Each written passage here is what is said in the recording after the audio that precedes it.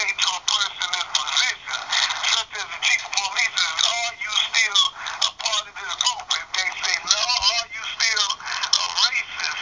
Because that's when they say no, well, how do you treat, black officers? And once I see that they have an integrity about themselves, then I will start looking at it maybe in a different perspective and see to where I can look at,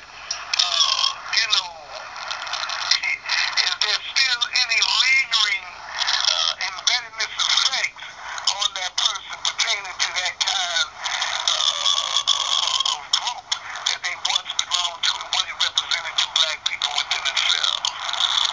Okay, so one could listen to what you just said and question whether or not you actually agree with the likes of somebody like President Obama, who called for the flag to be removed from federal grounds. Do you agree with that? Do you agree with the flag being removed from state grounds and federal grounds and from the emblems on the police and situations like that?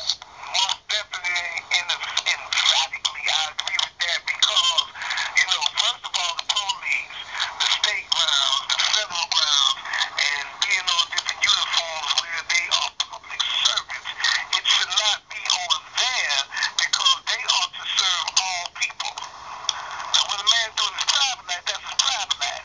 But when he's in a position to serve all people, then he cannot represent a group that hates a certain people.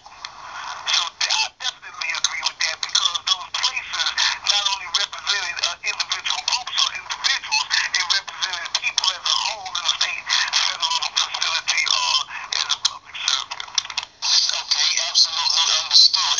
Now, the chief of police, he came out and called the allegations against the Dothan Police Department, the Sheriff's Department, the corruption in the city of Dothan, a flat-out lie. He called the blogger John Carroll, he called him pretty much a flat-out liar. And in the same sentence, the chief also said that he would welcome the Justice Department or any other agency to come in and investigate the city of Dothan.